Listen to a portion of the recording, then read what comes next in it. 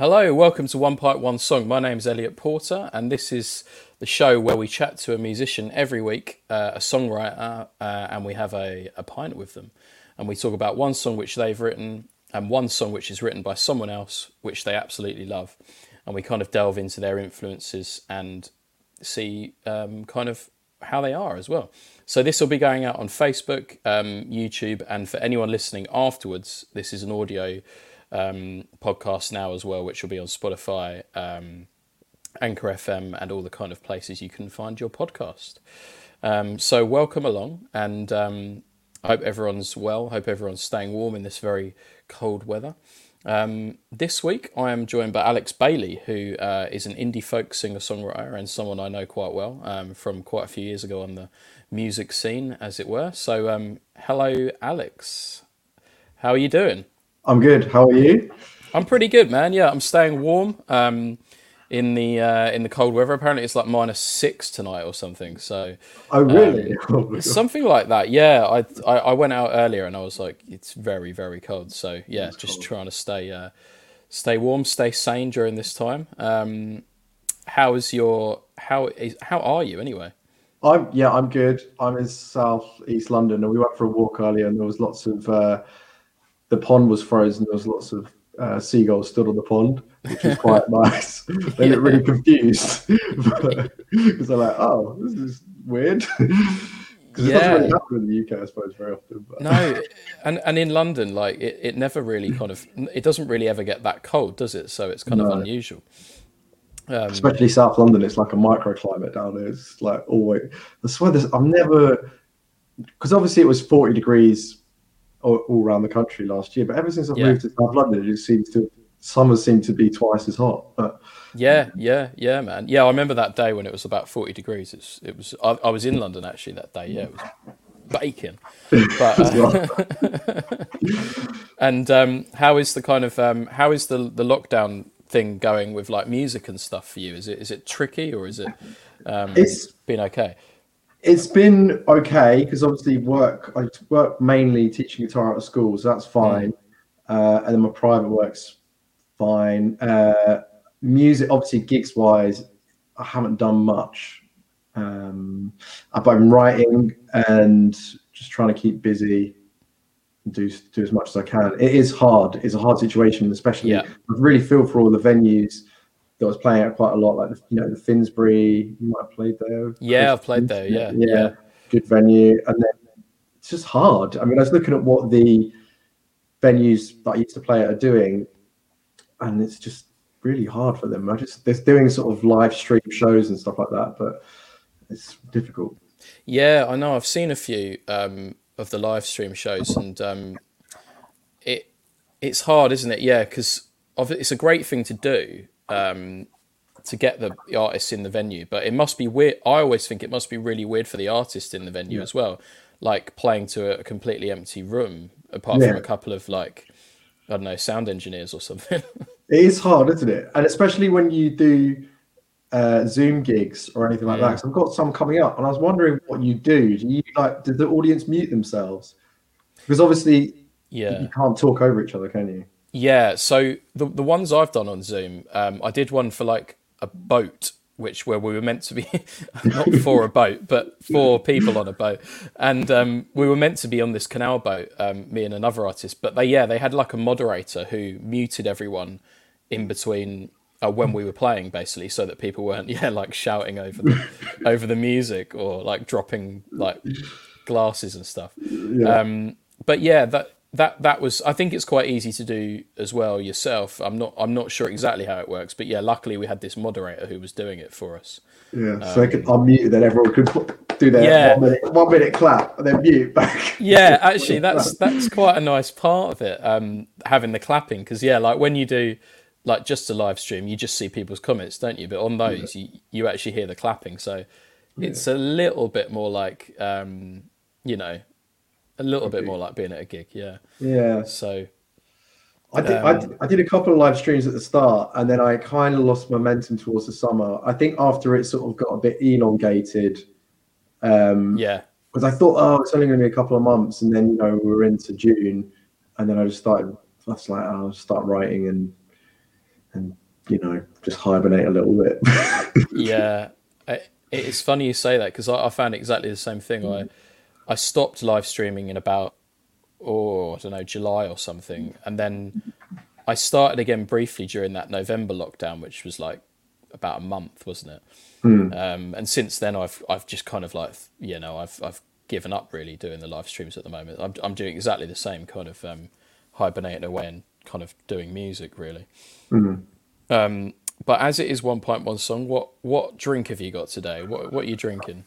I'm on the finest Irish nectar that there is, a Guinness. Oh yes, I do love a Guinness. I do love a Guinness. Yeah. So obviously the rugby's on, so I got a couple of Guinnesses in for the weekend and was watching Scotland beat England, which was amazing. But then Ireland, my mum and dad. Have you met my mum and dad? I'm not sure if you have. I think I might have met your mum at the Bishop Stortford Acoustic Club. Yeah, once yeah. when I think because you were doing the headline, I came down then. Oh, right, yeah. I think yeah. Yeah, I mean that's where we used to see each other quite a lot. You used to play. That was your home ground, pretty much, wasn't it? It was, yeah. It was funny because I got into I got into music promotion for a few years, and I did some venues in London. But yeah, Bishop Stortford Acoustic Club was kind of like the gig I would do all the time. And then I started running gigs like monthly at the Half Moon because they used to give me like free like hire of the venue as long as I brought in enough people. So I was like, it's not that hard to fill that venue. So I was like, No. yeah, sure. So I ended up being like a promoter there, which I never intended to be. I just wanted to play gigs really. Yeah. So I just used to put all my favourite artists on the bill, and then I'd play a gig as well, which was quite cool. But yeah. So I think I first met you there, and then I definitely met you down in the studio. I think I was going to Dave's studio down in Rayners Lane, and I think you were working in Next Door or something like that. Yes, I had the little cubby hole. Yeah. Big one. It was a weird time, that whole studio period, because obviously me and Dave were just like hemorrhaging money the whole time we had it. Yeah. And like really, it was quite stressful. Well, I mean, it was definitely way more stressful for him.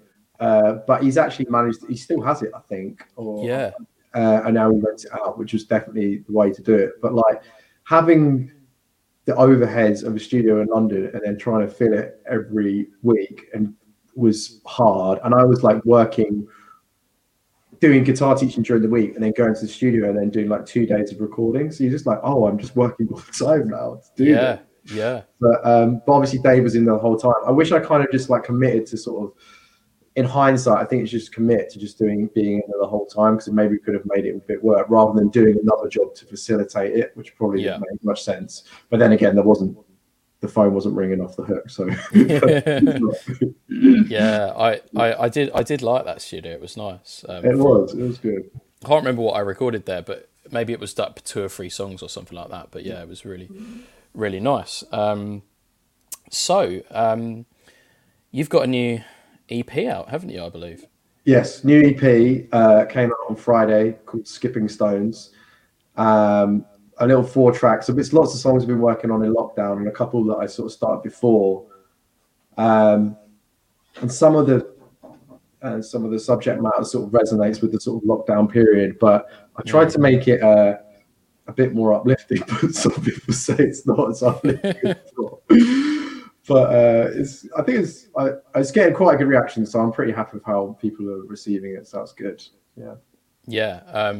And tell us about the song, the title track. So Skipping Stones it started off as a rough demo, and I wanted to do a track that was completely focused on falsetto because I love Bon Iver, and there's a band called Whitney who also is an indie folk band from America, LA, which is all falsetto vocal.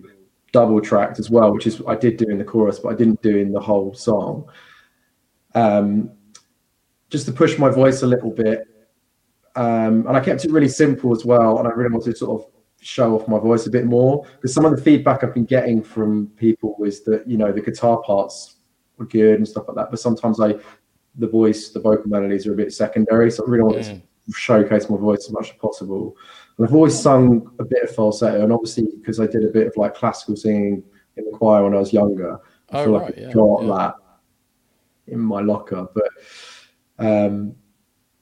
yeah, I think it came out pretty well. It's hard to do falsetto tracks. I think it's a bit of a shock for everyone when it comes out, because, and especially when you sing it live, I think that's even more of a shock if everything else is in your chest voice. Yeah, people suddenly start going against their register as well, because you've got some falsetto bits in legs, is it right? Yeah. Actually, legs goes into falsetto quite a bit, and it's interesting, isn't it? Because when I was listening to that to your song there, I noticed that it was in falsetto, and then there's a part in it later on where you use like a different voicing. Chest voice. Yeah. I really thought that was really cool, like how that the contrast between the two it is cool. And but yeah, like you say, when you do falsetto live, sometimes it makes people like get up and like go, whoa, you know. Was that famous like Liam Gallagher quote? Oh no, Noel Gallagher quote, where like Liam, because obviously Live Forever at the end of it's got that really nice falsetto, like Live Forever, and then Liam goes falsetto. Sorry, there's a bit of a delay I can hear back in my headphones. It's making me like freak out a little bit. Oh, really? Yeah. That's fine. So Liam goes up into falsetto, and he refused to do it live because he said it was really like camp, basically. And then Noel would have to do the falsetto. And it's just, I think there's a bit of a stigma, which obviously has gone away a little bit because of like Bon Iver and Whitney recently. But I mean, falsetto, you didn't really hear many male singers singing falsetto in the 90s and 80s. I mean, a bit. Obviously, the Bee Gees are the big masters, aren't they? Yeah. No, I think it's interesting because I go into falsetto a little bit, but I've never really like started a song in falsetto as well. Yeah. Is that tricky to do live? Like when you first start? Because obviously I've only had to do it in the studio. When I've been rehearsing it now for live streams that are coming up. It is tricky, and I think the other thing about it is it's the kind of voice that you definitely want a ton of reverb on. Yeah. And when you're doing these live streams, it's often really dry. But I think I'm just going to sort of embrace the sort of fragility of it. I think, and then you've got to think about it like that. And I love the fragility of it. That's what I love about falsetto, really. And that's what I love about it as well. Yeah. People often say, and they probably say it to you as well. They often say that they like to hear like when my voice is like on the edge, you know. And actually, I quite enjoy it as well. It makes you feel a bit more kind of like alive, doesn't it? You know, like if you're pushing it to where it can go.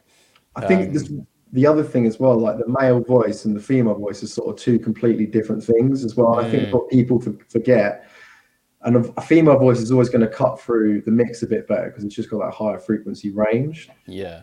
But then a male voice, obviously you've got your chest voice, and then like my breaks around, getting a bit nerdy here, but like F above middle C, and then I go into the falsetto. But that sort of, there's a bit of a grey area where it's actually really hard to sing. So that F I can sing, but then there's a couple of notes after that I can't really. It's too low for my falsetto and too high for my chest voice. Yeah, that's what my old singing teacher used to get me to work on, the bridge and stuff like that. But, yeah, that's interesting you say that. Yeah, I find that point as well. Like when I'm normally when I'm doing like, I don't know, like a cover or something, I often find it difficult to pitch like exactly where I want to sing it. I end up going through like 4 or 5 different keys and then coming back to the one I started on. But and if I'm doing a song with like a female vocalist, I sometimes forget how different the voices are. So like it might be good in my key, but for them it might not be great. So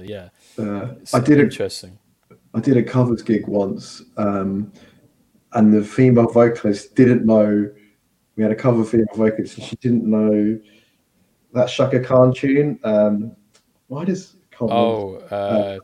Ain't nobody. Yeah. So I was like, oh, I'll do it. It was like the worst decision of my life. Like singing Shaka Khan in Shaka Khan's key. It was just. Oh my god. It was a bit of like, couldn't get to the end of the set, like end of the gig, and I was like, let's just get over and done with. Like, I'll do it. So like absolutely murdered Shaka Khan. Wow. completely off the cuff as well, just kind of like, Yeah, oh, I let's mean, give it a go. yeah, just I vaguely knew the lyrics and stuff like that, so just give it a go, get the gig over and done with. Yeah, yeah, it's one of those moments where I've had it before, where you start a cover and you go, I haven't played for ages, and I start it and I go, oh dear, I can't remember how this goes, or like, I'm no good at this, I should have remembered, I can't do this. But Yeah, no, yeah, I know that, and you don't at all. yeah, no, it's That's, funny. do you find as a musician that people just expect you to know everything as well? Yeah, Especially you, because you know you're like the master of like these sort of. You do a lot of those gigs and stuff like that. People come up and yeah, give you requests. I imagine quite a lot. they do. When I'm doing the piano bar kind of stuff, because I used to play a lot of piano bars in London when they existed, when they were kind of still there. And yeah, the more drinks people have, that they just kind of expect that you're a jukebox, like a human jukebox, and Yes. no matter what style you've been playing in, they'll throw something at you which is like completely unrelated to what you've been doing, and they do look genuinely shocked when you turn around and go, no, I don't know that, or I've heard of it but I can't play it, and they go, what? Why not? You're a musician. Yeah, yeah. It doesn't work like that, you know. You just like don't have encyclopedic. You just become a musician having encyclopedic knowledge of music. But those, I always like. I take my hat off to because you know James Sayer, don't you? Yeah, I know James. Yeah, Yeah, yeah. I'm gonna get him on here soon, hopefully. yeah. He's. I mean, he is the man at Oh piano, yeah.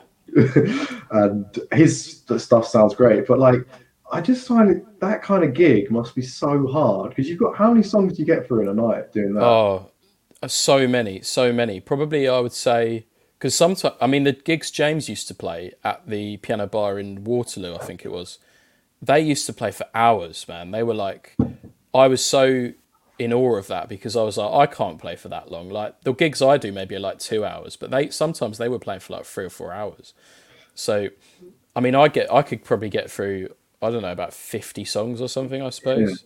And they're like rotating the set every time and stuff like that, aren't they? And like, Yeah, and I think that's one of the reasons he doesn't do so many of those anymore, because it's just too knackering. You're like, yeah, but yeah, I did one last year out of after lockdown, which I hadn't played a gig for so long, like a proper gig, and I ended up doing one of those piano gigs for someone's wedding down in Bristol, and I'd forgotten how mentally challenging it is to remember all those songs and do them like off the cuff like that. And I got back from the gig and I was like, oh my, I'm absolutely knackered, because I'd forgotten.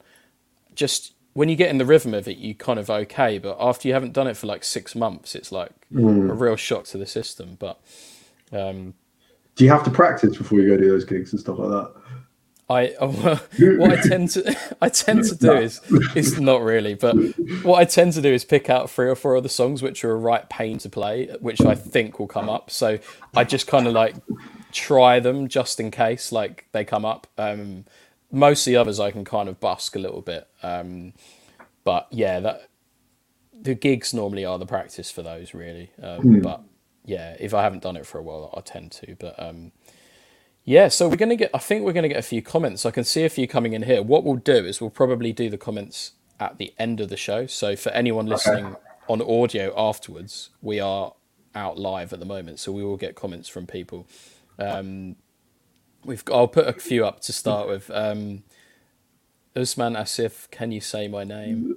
Apparently, this this one's quite a good one. This is what we were talking about a minute ago. Really, doing live streams where the song just ends with no audience to react is just like, okay, cheers. It so is that kind of feeling, and you end up kind of like saying thank you. I find like Yeah. Thank you. to Yeah. to So no one. now, and you sort of pause, and then you're like, oh, Yeah, it's so like that, and yeah, just a few people saying hello. So hello, nice. thank you for being here. Hello, Lucy. What I'll do is I'll just bring these comments as we go, and then if there's any like pertinent questions at the end, I'll ask them, kind of thing.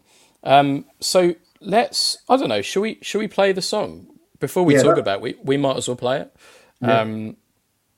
and then we'll kind of like go in a little bit further into it. But I should be able to just bring it up here, which it should be prepared somewhere in my vast. Hopefully, I'll put the right song on. Yeah, here we go. That's it. This is the one.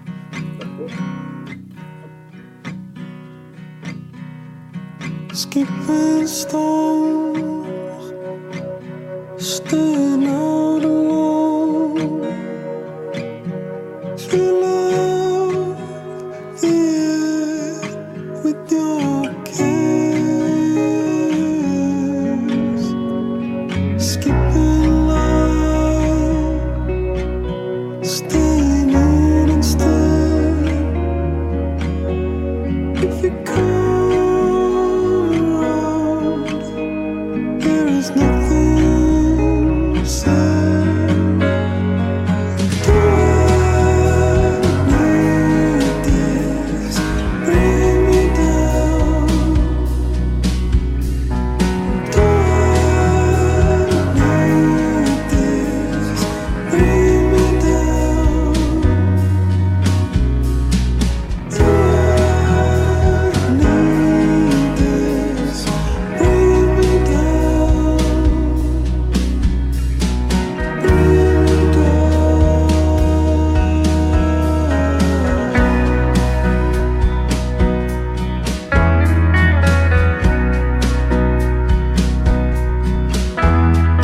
Spinning, big old tractor wheel, driving down the cold summer day, and I feel this way to pass beyond the words we say. Do I need this? Bring me down. Do I need this? Bring me down. Do I need this? Bring me down. Bringing me down. 'Cause I can't leave this alone. I can't leave this alone. I can't leave this alone.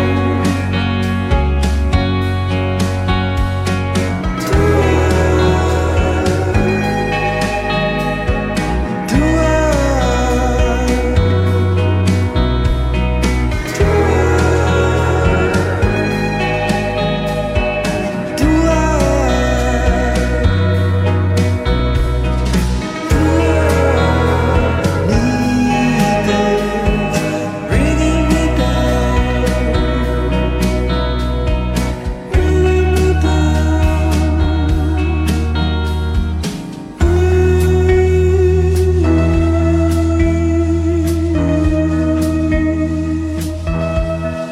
bringing me down.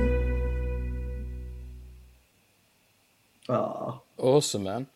I just reading those nice comments. That's so nice. There's some really nice comments coming in, which is brilliant.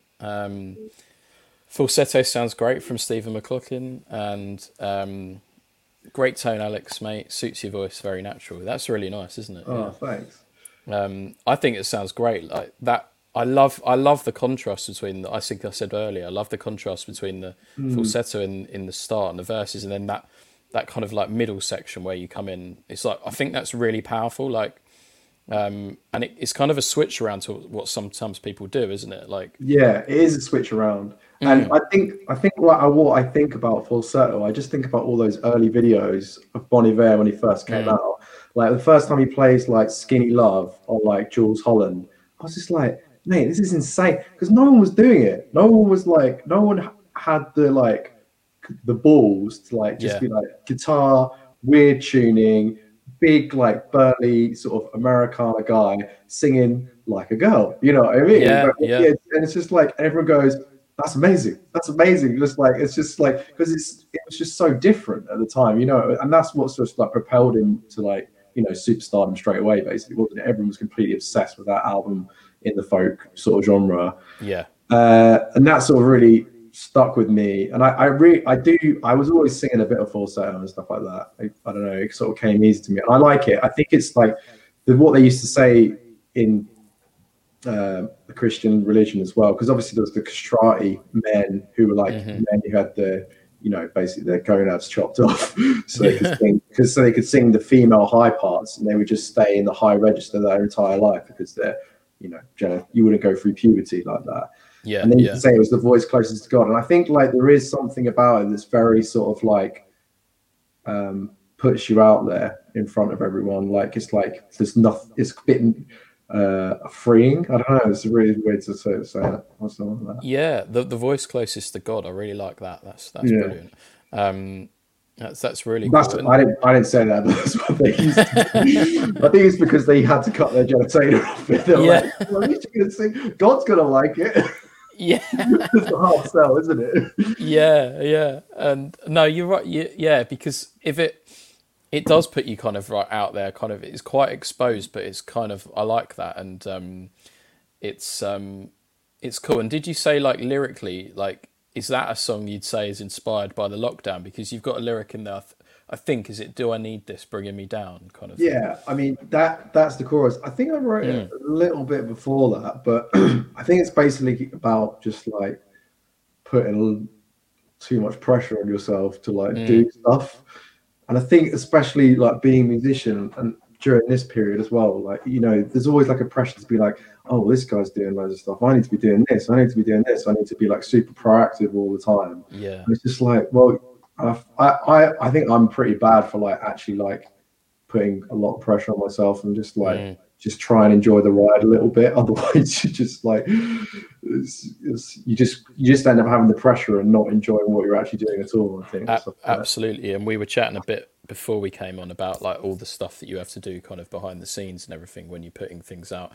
And I feel like sometimes, you can get bogged down in all the things that you think you should be doing, or you think, like you say, other people are doing, and and actually it's sometimes nice to just enjoy the music, isn't it? And put something out like that, which is it's a lovely song. And I guess I would normally ask kind of like how has it differed from the studio version to playing live, but I'm imagining that it's been pretty impossible to play that live.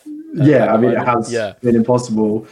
Obviously, when I do it live, it's just going to be me and an acoustic. I've been working quite hard on it to get the sort of the lifts and the drops, because realistically, it's actually quite stripped back compared to what I'm normally doing. It's like a C chord. It's like, you box standard first position chords, but I also really like that style of writing, sort of really simplified. You kind of the kind of songs where you pick it out from a songbook and it's just like a good song no matter where you play it on the guitar. They're just good songs, like the Beatles songs would be good examples of that, and then the Whitney and Bon Iver songs as well, I mentioned before, I think are really good examples of that, just really stripped back. It made me think of Bon Iver, funnily enough, as I was listening to it. Like I like to do kind of before I come on, I kind of go on a bit of a kind of like listening spree of all this kind of stuff, and it made me think of Bon Iver, like that song when it came on, which I love as well. So it's brilliant. And where would you say that song was written? Was it in London kind of thing? Yeah, I remember when it was written.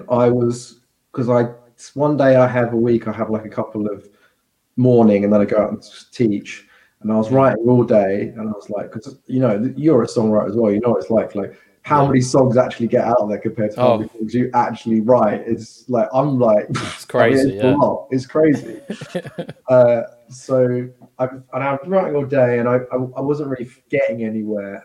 And the other thing I think is I'm really bad at just like not pressing record. So I'll be like, oh, that's not good. Don't even bother recording it.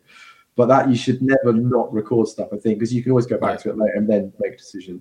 So I was just like, okay, I've got like 10 minutes to go. I'm just going to put the record on. and I whacked a bit of reverb on and just put the mic on, and I just sort of like basically did some chords, and I was like, okay, sort of did the vocal, and then the chorus just came out straight away, and I was like, oh, that's quite good, and then I went back to it, and then it was obviously the next bit was like 4 months of like tearing it apart, deciding what works, and as you do. But yeah, I'm really happy with how it came out, and I think it was because that was pre-lockdown, but then I suppose I finished off the lyrics during the lockdown, and I was kind of like feeling like it was probably summer by then, and everyone was like, oh, this is getting a bit tiresome, you know what I mean? I think so. That was the sentiment that I was trying to echo, and I didn't really want to. There are lockdown songs, you know, people like releasing albums called like Isolation, you know, I think that's a bit like, or like I Don't See Anyone Anymore kind of album. I think that's a bit too like in your face, maybe, because everyone knows that. So maybe just something that's a bit more veiled. But even though it's pretty obvious what it's about, I suppose. But you know, it's not as in the face as saying social distancing. The Hands Face Space like remix kind of thing.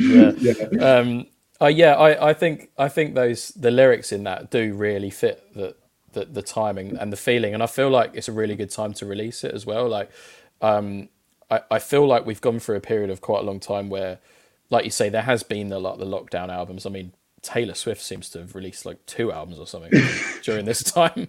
Mate, she will never miss a trick. If there's a lockdown that Taylor Swift's in the studio pumping them out, don't worry about it. Yeah, she'll be there. She'll be doing it. Taylor Swift.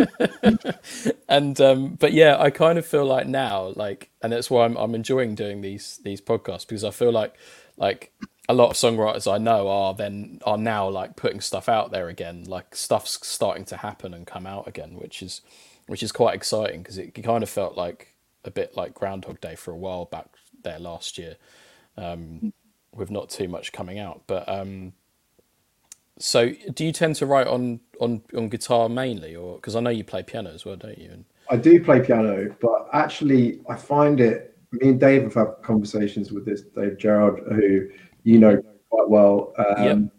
Find it quite hard to write on piano. I have written a couple of piano numbers, but I haven't actually released any of them yet. But I think I'm going to try maybe do some stuff next. But I tend to write on guitar. Yeah. And actually, I do try and keep it quite simple.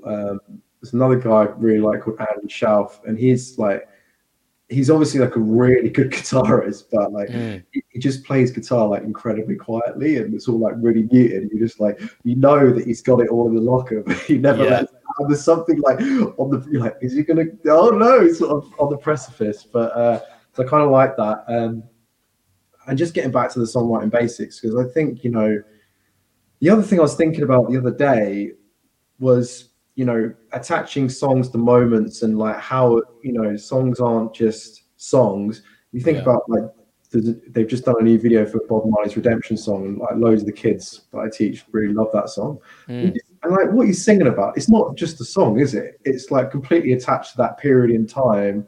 It's attached to like so many things in, you know, Jamaican culture, and it's just, and that's something I think it becomes increasingly harder to do and attach yourself to the older you get. I don't know if this is something you've maybe thought about as well. Like to be part of like a visceral sort of young movement. And, you know, I think like I don't know, it's when you sort of like get mortgages involved and things like that. It just seems a bit like you're starting to get away from that side of thing. I don't know. Is that something you've thought about at all? Yeah, I know what you mean. Yeah, because I kind of feel myself kind of moving more towards just the songwriting rather than being involved in any kind of, you know, scene. I guess we've both been involved in a scene or a few scenes like during our time. And I kind of feel now is like I'm kind of moving away from any kind of scene really, and just writing the songs and then seeing where they fit a bit more. It's hard to have a scene at the moment. Yeah, it is. Yeah, there is like a non-existent scene at the moment, and but yeah, no, I completely understand that, and this is a kind of a question which I quite enjoy, and and I don't know if there's an answer which anyone can always give, but do you write in the evening or the morning, or are you kind of like a sit down and write all day kind of writer? I treat it. I try and treat it very sort of job wise. So I'll Yeah. write I have Wednesdays where I write and focus, and then obviously when I was doing writing for other things like commercial stuff, I do it on that day as well. So 4 days teaching, like long days teaching as well. Yeah. And then Wednesdays I have off to sort of do my own thing, although the teaching is actually starting to creep into that day as well. Inevitably happens. But yeah, I get up and I just start writing, and it's like, I mean, people sort of romanticize it, but I think I think people who do well at it and do it seriously, like yourself and other people, some other people we know, it's like a job. You get up and you just churn them out as quickly as you can. And yeah, so that's, I'm a morning person. I tend not to play in the evening. I tend to sort of just like hang out with the fiance. Yeah. But yeah, Wind down and stuff. Yeah. I feel like it's a bit like that for me as well. Like I used to be a writer that wrote a lot at night, but it's become more of a day thing now as well. I still do stuff in the evening, but yeah, I've seen it more as a day thing as time's gone on, and especially lyric writing. Actually, like I find lyric writing, like if I go somewhere, like I often go to like a cafe or a park, or somewhere like different. Do you find it helps to change scene? Obviously, at the moment, it's very difficult to change scene. That's actually really good advice. 'Cause lyrics is the thing where I definitely fall down on. Like, I think I'm good at getting the melodies out, and my arranging's okay. Having a knowledge of the piano, I think, is like such a big help for that. But lyrics, I always struggle with. I don't often write lyrics away from. So sometimes I'll write stuff on the train, just note some stuff down on the phone and stuff like that. But I use a lot of voice memos and just voice memos is the way forward. I think every songwriter always says that I hear interviewed, like if you looked at my phone, I've got like thousands and thousands of voice memos just kind of like. Well, I think everyone should do it. If you've got an idea, like if it's like a sketch or just like, oh, that's a good idea, I'll just record myself or like write it down. I think there's people that everyone has ideas. Everyone's like sitting there going, oh, that's a good idea. And then there's the people who write them down, and there's the people who don't. And I think composers and songwriters and writers are people that sort of write that stuff down and go, okay, there's something in that, I'm going to push it a little bit and go with it. But absolutely, yeah. Because I'm always scared that I'm going to lose that idea if I don't write it down. Yeah. So the songwriting in parks and stuff, do you find that when you go to a park, does that inspire you to sort of write about characters you see, or does it just put you in a different sort of frame of mind when you do that kind of thing? Yeah, like it's definitely useful to kind of put me in a different space, like to find somewhere else that I can kind of like take inspiration from rather than just my normal kind of place. But yeah, absolutely, like the characters, and I was speaking to MG Bolter last week, and he writes a lot. You might know him as well, actually. He writes a lot as he's kind of like on the train and going around like different towns and cities and things. And yeah, and we were talking about definitely kind of like observing kind of people, even if it's just someone walking their dog in the park. It can help sometimes, and sometimes it just jogs something in my mind, just to change scene a bit. And the cafes are good, actually. Cafes are good for seeing people and stuff. That's where J.K. Rowling, she wrote the whole the first Harry Potter in the cafe, didn't she? But yeah, I heard that. Yeah, it's interesting, isn't it? Like, I would just love to go to a cafe at the moment.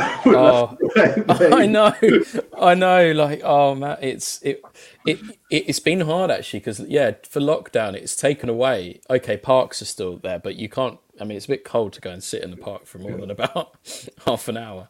But yeah, it's taken away those kind of places, and I used to go to write lyrics in pubs sometimes, like in London especially, like those like old pubs which are really quiet in the day, so there'll be like one person in there, it can sometimes be really nice just because you've got complete peace and quiet. But apart from like some guy at the bar, drinking like a pint of ale or something. Packet of pork scratchings. And They're stuff, always but there. They're always there. they're always yeah. Where are all those people now? That's a good question, isn't it? Like, where are all the Oh, people that are like always in the pub? yeah. Like, I mean, what are they doing with their lives? You know? I do worry about them a little bit because you do kind of, they become like an institution in that pub, don't Yeah. they? And you think, oh, they're never not going to be there, like, and Yeah. they've had a whole year almost of probably not being there. Yeah, it's probably like part like they maybe don't have. Well, I mean, yeah, I'm sure some of them don't, but like have people at home. Yeah. But, the pubs, like going to the pubs, like a good social thing to do, Yeah. and you know, maybe they like a drink as well. Yeah, and it is a kind of a social hub, isn't it? And I think, but as well, like you're probably missing gigs and stuff. The last time I saw you play, actually, interestingly, it was a really cool gig. It was in the Servant Jazz Quarters, Servant I Jazz think. Quarter, yeah. Yeah, with Jamie, Last Dinosaur. Last Dinosaur, and Jack in Water, I think. were Yeah, playing. Will, yeah. Amazing lineup, and I remember seeing that lineup, and I messaged you and I was like, I'm definitely going to try and come to this because I know what it's like. Like musicians always go, yeah, I'm going to come to this gig or whatever, and I'm going to try and make it. But I was like, I've got to come to that gig, and it was superb. But I miss those kind of places at the moment because all the people I know in the music scene go to those kind of gigs, and it's missing seeing people like that, really, I suppose. Yeah, I feel really guilty. I was always a bit bad for going to people's gigs. I remember seeing you in the half room quite a lot and stuff like that. But yeah, that was a good gig. And Jamie and Will, like, super supportive, lovely guy. Do you know? Yeah, I know Will and I know Jamie a little bit. They were both really, when I was putting the album together, they were really supportive. And I met up with Will, I don't know if it was before or after lockdown, because he was asking me about some stuff on the album, but he's obviously, got that incredible voice. I love, hearing those guys play. It's a good, I mean, actually, we talk about a scene it's a good little scene. Like, there's lots of good guys, there's Dan Lumley as well. Dan Lumley, yeah. And obviously Bella, really talented musicians around that area. Dean, I spoke to Dean Austin like for the first time in ages the other day. Oh wow, yeah. I haven't seen Dean for ages. Yeah. But I love Jamie and I love Will, and they're doing incredibly well at the moment. Will's been really proactive during lockdown as well, and then Jamie obviously put the new Last Dinosaur album out, which is really good. Yeah. I've seen a lot of stuff that Will's been doing, and I love it. Like whatever they put out, it's always amazing, and no, it's really good to see. And yeah, it is a good scene. I like it, and I suppose this moves on quite well. I don't know if you do much kind of co-writing, but if you could co-write with anyone right now, who would that be? I'd happily co-write with you. I think we could write some good stuff. That'd be good. I think so. There'd be a merge of influences which should work, I think. Yeah. Yeah, I think it'd be really good. Who would I love to write with? Is it Alive or Dead? Or Alive? Let's say Alive. Yeah. Right.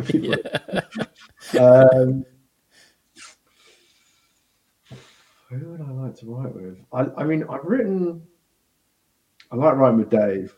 Obviously, he's very good. And I write. Have you heard of Leish? Yes. Yeah. I love his lyric writing, and I'm doing bits and pieces with him. So that's who I am writing with. But That's cool. But I really like. I love the new Fleet Foxes album. So That's great, isn't it? Yeah. And I love Daniel Rosen from Grizzly Bear. Do you remember him? The guitarist in Grizzly Bear. I remember Grizzly Bear. Yeah. Yeah, I used to love all their stuff. Angel Olsen. I love to write for some female vocalists as well. Actually, maybe do something that's not fronted by me. Might be doing that maybe in the summer actually. Because do you write other genres as well, not just the genre that you do? Well, sometimes like I've got a few songs which I'm interesting you say about female vocalists, because I like working with female vocalists because I really like the kind of distinction between the voices and different places I think I can take the music. But yeah, I've written a few songs which are like I would say more kind of I don't know, classical kind of showy kind of music, Oh, which I think will work better with female vocalists. So I've got a couple of songs which I'm going to try and pitch to people. oh, that's really cool. Yeah, they're kind of like more old fashioned, kind of like, yeah, like showy kind of songs. But that generally I don't normally write out of the genre really I'm in. No, so. Like, I quite like to do like a Basement Jacks style project. Oh yeah, yeah, So Jamie Fallon's the singer in my band. I did a couple of tracks with her, which actually sound pretty good, I have to say. But yeah. She's really cool actually. I like her voice. she's got a great voice. She used to be, have her own thing going on as well. So that was good. Yeah.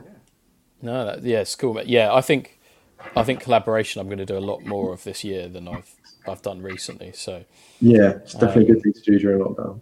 Definitely, man. Okay, we've got a few questions. I think I've lost count a little bit of the comments, so sorry to people that are commenting. I don't know if we've seen this one. I think we have. That's good. Irvan says hello. Hello, Irvan. Hello, Irvan. And this is my mum, actually. Claire, who has been the biggest influence for your music? Good question, actually. Yeah. Oh, the biggest influence. So I would say my influences are rooted in the folk genre. Yeah. I love 60s folk. So Davy Graham, Jackson C. Frank, Nick Drake, John Martin. I love all those guys. And then Jose Gonzalez was big influence on my guitar playing when he came out with that song that was on the Sony Bravia advert many years ago. Oh yeah, remember that? Yeah. Jack was absolutely obsessed with Jose Gonzalez. I remember that was like one of the first gigs. He just passed his license, and we drove up to Cambridge to go watch him at the Corn Exchange. Oh, sweet, yeah. Like, man, just the whole like band is just in its guitar playing, which is just I love. And then John Martin and Nick Drake are like exponents anyway. So that 60s modern crossover is what I try and go for. Yeah. And I think like Nick Drake's often described as like a great kind of exponent of the atmospheric kind of kind of songwriting, and your songs capture that as well. Like there's always, I love that word atmosphere in recording. I just think without it, sometimes you've got a good song, but if it's got that atmosphere which you manage to create, it takes it to another level for me. Like just chucking the reverb on it. Yeah. And I think it was Dave actually who taught me about putting atmosphere in my songs, because normally I'd just have like the song and then I'd see what happened, and then just throwing like reverb and a few bits and pieces of weird instruments sometimes helps, doesn't it? Yeah, totally. Space, letting the chords, not playing and then playing and stuff like that. I think I really like, I listen to Legs, and that's like very kind of Americana-y. It's got that really nice big drum sort of feel and stuff like that. It's good. Yeah. That was one of the songs which came out really well from the album. I was well pleased with that one. And yeah, it's a good track. Check it out. Yeah, cheers. But no, and I suppose that we've got about 10 minutes left, so that kind of like leads on quite nicely to talking about the cover which you presented. So basically, for anyone listening who doesn't know, this is 1 pint, 1 song. So we have a pint, we talk about one song which Alex has written, and then we talk about a cover. But actually, just before we talk about the cover, because I've forgotten about this, but there's a song on the EP, and I'm really terrible with Roman numerals. Which Henry is it about again? Is it Henry V? Henry V, that was it. I saw it pop up earlier, and just quickly tell us about that song, because I'm always fascinated to hear about songs written about kind of like historical figures and characters. Yeah. Well, so I don't want to give it away, but I watched the film. There's a good film called The King on Netflix, and then I did a bit more reading into it. Henry V obviously won the Battle of Agincourt. Yeah. And that song's is about that, but I think he was quite reluctant. It's a bit like, it's part of that age. I think this is like the Shakespeare story of Henry V, where he was like quite a reluctant king, And then he became king. He was like the best king ever, and he won like the big battle. And then he died in obscurity, which is the backbone for a lot of like stories, like, you know, the Game of Thrones and all that stuff kind of based on it. And the sort of idea of this reluctant hero is like perpetuated from Shakespeare's Henry V. So I read that a bit around the bit of it, and then it was sort of feeding into sort of like, oh, myself being, what was I kind of going for? Like, do I really want the things that maybe I was trying to do instead? Although I do love doing music and stuff like that. But I think maybe when I was getting a bit more, there was a lot of pressure on. Like maybe 2 years ago, there was gigs like I mean, I'm really super appreciative of the gigs that I was getting, but there was certainly an element of like, oh, I am like under pressure, and there was a lot of organized, because people, especially when you're soloized, it's different for bands. There's no one to load with. There's no one to like go, okay, you do this, you do that. So you have to like organize the people that you're going to be in your band, pay them all, get them all to the gig, make sure they're well off rehearsed and stuff like that, and then you like get all your mates down. It's like it was like another full-time job on top of playing, and especially when you're where I was, or where I pretty still am, it's just like on you know, I wouldn't even say I'm on the cusp anymore, but like there was a bit of hype, you know what I mean? I kind of proved myself to the label, so I think there's a little bit about that. Being like, oh my god, this is a lot of pressure, and relating that to being Henry V, but not really. But there's a direct quote from Shakespeare's like, the youth of England is on fire for the king's desire, which is just, I mean, wow, Shakespeare at his best. It's really, that's great. No, chuck that in there because no one does it better than Shakespeare. Exactly. Old Will. No one does it better than old William Shakespeare. Definitely. No, that's amazing. That's really cool, and I completely relate to the whole kind of solo musician thing. Like, you know, I've running a band and doing a tour or whatever, doing gigs and getting people down, and I kind of felt like I became like a manager, like as well as the artist. And especially when you don't have a manager. I'm not saying that it is amazing, and I do love doing it, but like I think it was just it was quite intense, and it all happened a bit quick rather than and I kind of feel like, I don't know, it's hard, isn't it, with music? It's hard with being a band because you get a bit of hype. You know, you've done like UK tours and stuff like that. Oh my god, it's going so well. It's just going like, and then you know, you come off the back end of that, and you're like, oh my god, what the hell do I do? What am I doing now? You're like, and it's like, and then you expect. This is the other thing that I have to like temper myself is like, if you have a bit of success, you expect success the next time round. So every song release, I'm like comparing it to the last song. Did it do as well? Did it do as well? And then people say, oh, I like that song, but I don't really like this song. You're like, fuck you. A little bit. But like, it's just like, it's hard, isn't it? And everyone's, and it's music. It's not, no one owes you anything, and everyone's up to their opinions. But you just gotta, I think, and this is the whole thing that I'm trying to keep reminding myself, and with the EP, the overarching message, that I'm just like, you know, enjoy it for what it is. It's just music. You like doing music, and that's why you do it. You know, that's the best thing to remember, I think. And it's okay. Yeah, I think I love that. Yeah, it's like it's okay to just enjoy the music, I think, and I'm certainly enjoying listening to it, and so yeah. It does lead us on quite nicely. So tell us, you obviously are a big fan of Nick Drake, as am I. And tell us about the song which you've chosen of his. You actually covered it, didn't you? Yeah, I did cover it. It's Riverman. It's like one of my favourite songs. It reminds me of Much Haddam, actually. For some reason. Much Haddam. Yeah, because I used to live in Much Haddam, and it's just like, Betty came by on her way. It's like that really sort of posh English accent that he sings in, which is like how everyone speaks in Much Haddam. Yeah. It kind of sounds like someone knocking on next door's house, which I remember like my mum just like dragging us around next door neighbours now. We cups of tea with everyone when we were toddlers. And it just really reminds me of that sort of like very villagey, because obviously he was in Cambridge when he wrote it, but like Englishy, villagey sort of feel. But yeah, I love it. I mean, and the instrumentation's great. It's in 5/4. Yeah. It's taken me years to be able to sing and play it, like absolutely years. I've been working on it for. I'm always like, oh, I'll sit down and play it, and then never been able to sing over the top of it. But Yeah. now I've finally got it.